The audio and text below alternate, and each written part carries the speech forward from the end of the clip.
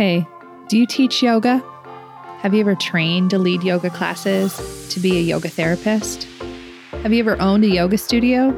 Maybe even just wondered what it was like for the women and men up there in front of the room on their mats, leading you through endless Surya Namaskars, down dogs, and pranayamas galore? Well, these are their stories, and mine. I'm Rebecca Sebastian, a 20-year yoga teacher, 10-year yoga therapist, yoga studio owner, and co-founder of a yoga-focused nonprofit. I've done a lot in the yoga world over the last 20 years, pretty much everything except had a water cooler. You know, a place to share stories, talk about struggles, successes, and find other people who do the same thing that I do. Welcome to Working in Yoga, a podcast and substitute water cooler for yoga folks to connect and build community, to share our unique profession, our challenges, and our journeys with the world.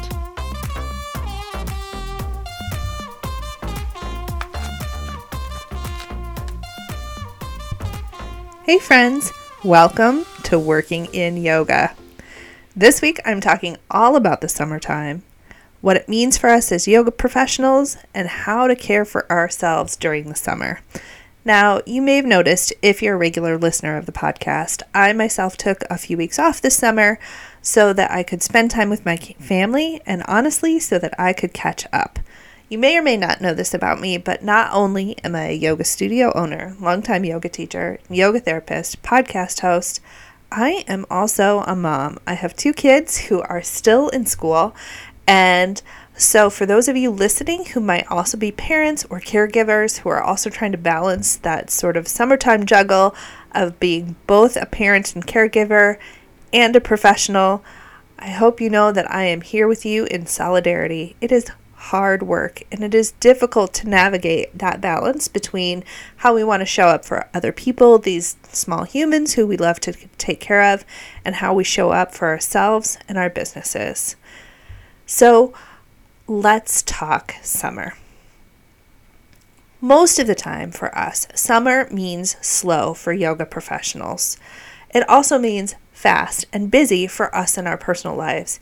If you listen to the previous episode that was posted, my friend Steph Galante talked about how, especially in North America, North Americans go really hard in the summertime. We have barbecues and parties and picnics and vacations and all kinds of stuff that happens for us in the summer. And as yoga professionals, we get ice cold. Now, how do we cope? I've got a few different strategies and some suggestions for things that you can take into these last 6 or 7 weeks of summertime. Now, before we begin, I want to say thank you to our sponsor, Sunlight Streams, the online self-care studio. Check out their summertime self-care blog at www.thesunlightexperience.com/blog. And if you really want to support my work, the best thing you can do for the podcast is to hit the subscribe or follow button wherever you get your podcast from. That really shifts the metrics so that those algorithms that those podcast hosting companies have will show my podcast to other people like you who might be interested in connecting with people who are yoga professionals around the water cooler. Now, let's talk about the noise and quiet of summer. So like I was referring to before, there is noise in our personal lives in the summer. Oftentimes, if you're like me and you're caregiving because you have kids, there is things to do, lessons to take your kids to, jobs that you're running them to, and there is quiet in our professional lives as our students are doing the same thing. They may be off on vacation. If you're a studio owner or really active in a studio, you might notice people are canceling their memberships in the summertime. That is because people have other lives. They have things to do outside the yoga space. But what happens to us yoga professionals is I think this summertime sort of vibe tends to make us feel really nervous because that noise of our personal lives, that busyness, the activity of vacations and the doing of the things, that costs money. And that is money that we are not actively getting in the quiet of our professional lives during the summertime.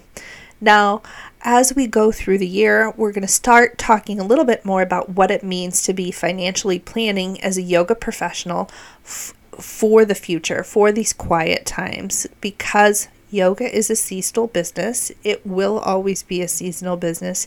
We will not be wild and crazy and busy all 12 months of the year. But what do we do now? Okay, so the first thing I want to talk about is you. One of my big focuses this summer is on how self-care and yoga professional relationships can go together. And we're going to start with ourselves. When I was little, my mom used to enroll me in all sorts of lessons. I had piano lessons, tennis lessons, swim lessons. I did the theater, all the things. And the reason that she always said to me was that she wanted to raise a quote-unquote well-rounded adult. And I sometimes think we as yoga professionals can get so singularly focused on yoga and wellness and health that we become less well-rounded adults. I'll tell you a story. This was 13 years ago when my son was just 2 years old. I did not own a yoga studio yet. I was just an independent contractor yoga teacher, and there was an aerial yoga workshop that was being hosted by one of the yoga studios in town. And I signed up, and a few of my friends signed up, and all of us that went, we were all mothers who had children who were less than 3 years old. And we sat around in this circle with this teacher, and the teacher sat and asked us what we did for fun, essentially, what we did to support our own hobbies. And the blank looks on my face and my friends' faces, as we have young children, we are unable to get out much. This workshop felt like a real treat to all of us at the time. We all just looked at the teacher and went, well, we do yoga for ourselves. And she looked incredibly disappointed.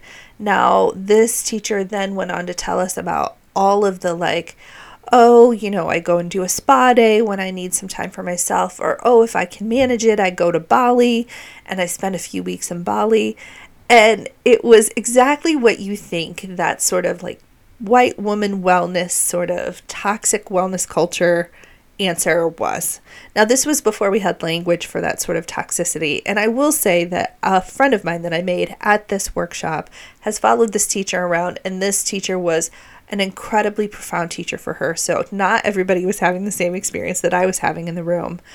But it did make me think, as we were all sitting there and my friends and I were going, well, we try to get sleep, and also we do yoga when we can as our hobbies, that I actually needed some real hobbies, some things that I was doing for myself just out of enjoyment.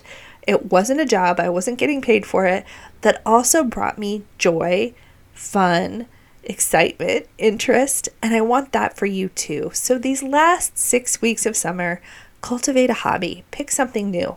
This summer, I am teaching myself how to watercolor paint. I am not good at it at all. And it is something I've been wanting to do for so long. So pick something, get excited about not being good at it, and do something just for the joy of learning something new. I also want you to think about this idea of balancing yoga as our job and yoga as our own spiritual practice. This same incident, this story of what do you do for fun that was asked of me 13 years ago in an acro yoga workshop, got me thinking about how difficult it is for us as yoga professionals to balance our yoga practice for our own personal liberation, because that's what we're here for. Yoga is a personal liberation practice, with us practicing for the students whom we teach and love. I remember at that time really thinking about, I had been using yoga very clearly at that time because I also had just gone through a divorce and I was a single mom with a 2-year-old all by myself at home. And I was really going through this whole process of using yoga to help my own spiritual development. And that part of the yoga practice was just for me. I tell these stories in different sorts of workshops. I have a Sankalpa workshop that I teach where I tell the story of the first time I took on a Sankalpa. And that was for my own personal liberation. But there were also moments when I was hitting the mat where I was thinking about my students and not thinking about myself. I was thinking about, oh, Mary has a shoulder challenge, so maybe today I'm going to try and pretend like I have a shoulder injury and see what her experience would be like on the mat and how I can offer adjustments or assists or variations for her so that the practice is more sustainable. Or Bob came in and Bob has low back issues, so I'm going to see if I can work on low back series in my yoga practice this week so that I can teach that to Bob and Bob's class next week. Now, there's nothing wrong with wanting to deliver a really great product, and that was something that was so important to me at the time, was that I was delivering this really great yoga class. But also, the line gets really murky between practicing for other people and practicing yoga for yourself. This may be an experience that only a few of us have had. I know I've spoken with other yoga teachers who have said the same thing. So if that's you, I want you to think about where that line is. And especially in the summertime, it is a great time to slide back into making sure that our yoga practice is for ourselves. What things do you want to develop and change that are just for you, and how can your yoga practice support that? Finally, as we're thinking about ourselves this summer, I want you to think about fun and joy and your relationship with it. Go play, have some fun, get creative, be silly. Those things really can be nourishing for us. And actually, if you bring that sense of fun and silliness and play into your yoga classes during the summer, I think you'll find a very willing and receptive audience. There's a lot of data and research showing us how the ability to play as adults is really, really important. So I want that for you, and I want you to be able to offer that to other people. Now, the second part of your summertime assessment is to reassess how you are teaching and what you are teaching as a yoga professional. I think the summertime is a great time to look back at everything that has happened since January and decide what is working for you and what isn't. I'm going to give you some steps on how to do this, because the first step is kind of a doozy, but I am a firm believer in it. I want you as a yoga professional to give out a survey. Now, this is something that I did actually. New Year's Eve and New Year's Day is my favorite holiday. And so as a gift to myself on New Year's every year, I would hand out surveys to my students in all of my classes. And it was just, it was not professional. There's so many amazing survey things that you can email people if you wanted to email them. But I honestly just printed these tiny surveys out on my printer, and I took them to my classes, and I brought a whole bunch of pencils. And I asked people to fill out my survey, and it was pretty much like, how do you like my classes? What do you want more of? What are you missing? Any other comments? It was 3 things, right? And I asked people not to sign their names. To me, it was really important that I didn't know who was writing the feedback, but that I just got the feedback. And I gave it out to everybody. And I think you'd be surprised that if you give people the opportunity to give you even a couple sentences of feedback, that they will be more than willing to do that. So I want you to take a survey of all of your students and be brave and really read that comment section. I think you're going to be surprised. Overwhelmingly, people who are regulars in your classes are going to say, I love you, I love what you do, thank goodness you're here, all those things. But you're going to look for those little nuggets of true feedback and figure out what you can take from that, what you can shift, what you can change. And maybe you don't take any of that feedback, but it's really important that you get it. So I'll tell you a story about one year when I handed out the survey, and I was well known for it because I would go to even the yoga studios that I taught at, and I would tell the owners, I would say, hey, I'm going to just take a feedback survey for my students, and this is just for my own edification. I want to get better as a teacher, so I hope that's okay. I'm not asking anything about the studio. I'm not asking anything about the experience at your business. I just want feedback about me as a teacher. And of course, everybody said okay, because everybody wants to employ someone who wants to get better at their jobs. And this one year, I had made a really big shift in my teaching. I had noticed that from early on, very early in the aughts, 02, 03, one of my first teachers was an Iyengar teacher. And so she relied very heavily on physical assists. She would go around the room, and she was actually my first 200-hour yoga teacher trainer. And she would go around the room and she would say, if you're not giving physical assists to people, we called them adjustments at the time, if you're not giving adjustments to people, what's the difference between what you're doing in class and what people are doing when they're watching a video? And so I was taught that that was something as a yoga teacher, teaching in person, that we were supposed to do. Now I realized over the years that wasn't necessarily working for me. One of the things that was happening was that I realized I was relying on physical assists to give people the message that I should have been saying with words. And I had noticed that about her and a couple other teachers who taught in this manner as well. I was taking a class one time, and actually the same teacher would communicate with her students as she was sort of, manipulating their bodies as we do in manual assists. And she was communicating with like noises, right? Like, ooh, And maybe you've been in a class like that. Maybe if you haven't, that sounds really silly, but this was like her signature, right? She would be telling you if you were doing well based on the sounds that she was making out of her mouth. So if you were doing what she wanted you to do, she'd say, and you would know, oh, I did the thing, right? Oh, I was doing the thing. And if you weren't quite there yet, she'd say, and you go, okay, I'm not doing the thing. But there was one day in this class where she made a sound that was sort of like, And I was like, I don't know what that means. Did I do it right? Did I not do it right? And after class, I had kind of asked her. And what I had realized was that she was presuming I was having some sort of internal experience that I was not having.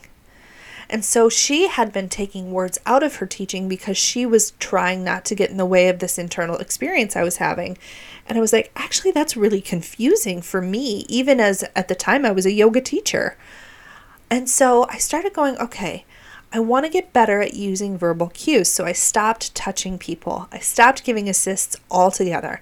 Now, I told my classes I was doing this, and I said, this isn't anything about you guys. This is all about me and wanting to develop a different skill. And that year when I gave that survey out, half of those feedback forms were, I really miss assists. I really miss your hands-on adjustments. How do I know if I'm doing it right if you're not coming around and adjusting me? And I would say at least a third of the probably 50 surveys that I got back that year said some form of, I like physical assists because then I know I'm doing it right. And I realized that those physical assists were never going to come back in my classes again because I was assuming people were having a different experience with them than they actually were. What they were experiencing was that they were wrong, and what I was doing was making them right. So that was a really big shift in mindset for me that all came from a survey that I didn't listen to the results of because I did not go back and decide that I was going to assist people. That came from that survey that I gave out. Now is a great time of year to sort of survey your students, ask them what they've been loving, ask them what they're missing, and then decide if you are going to adjust how you're teaching based on what the feedback is that you're getting your students. Now, as you decide this, as you're reading these surveys and choosing very clearly to not take them personally, I want you to be brave. Don't take them personally. Use them as a tool to get better at your job. And I want you to be quiet. Slide into sort of a meditation for the week or 2 weeks after you get those survey results back, and really sit with how you want to show up as a yoga teacher. What feedback were you given that can help you adjust how you want to show up? Even if it's an adjustment that is the opposite of what they're asking for, like what my experience was. And as you've sat in that quiet moment with yourself this summer, plant some seeds that you're going to harvest in the fall. Make some small shifts and changes so that you can adjust how you're teaching for the next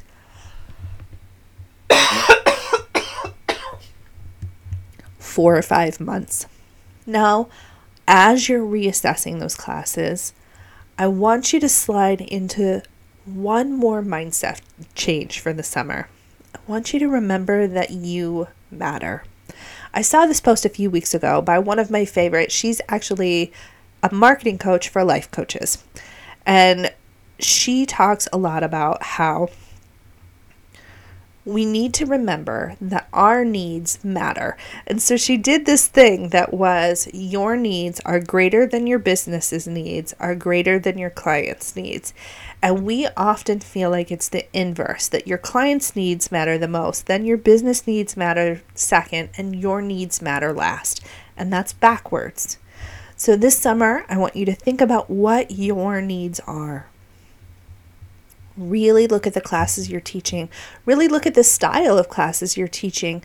Have you always wanted to be a slow restorative yoga teacher, but what you are getting hired for is those hot power vinyasa classes? Do you need to let go of something in order to pursue the career that lights you up? Now, I am a firm believer that we, the next generation of yoga teachers, we will have to choose the careers that light us up first. So often in the past 10, 15 years, we were sort of accidentally stumbling on these classes and just saying yes because we thought that we had to say yes and that was how we worked. Let's change that narrative. Take some time this summer in these slow weeks sliding into Labor Day to really assess, are you teaching the classes you want to teach? Are you teaching the way that you want to teach? Are you shifting towards the career that you want? I cannot express to you how many times I hear from people, oh yeah, I really want to do what you did. I really want to move into yoga therapy, but I really don't have time to do that because this hot power flow class schedule that I'm teaching means that I don't have time to move into the therapeutic realm of things. In order for you to say yes to the career, the job, the life that you want, you're going to have to say no to other things. So make sure you are making space and time in your schedule to shift in the direction that you want to be shifting in. Let's cut out all that extra noise from the summertime, the noise of our personal life, the really loud noise that is the quiet of our professional lives right now, and shift into something different. Next week, we are going to be talking about setting some end of the year goals as we reset from the summer and shift into our busier times in the fall and the winter. And I want to thank you so much for listening. I am so very grateful. Thank you again to our sponsor, Sunlight Streams. Make sure you check out their blog, www.thesunlightexperience.com/blog, and I will see you next week.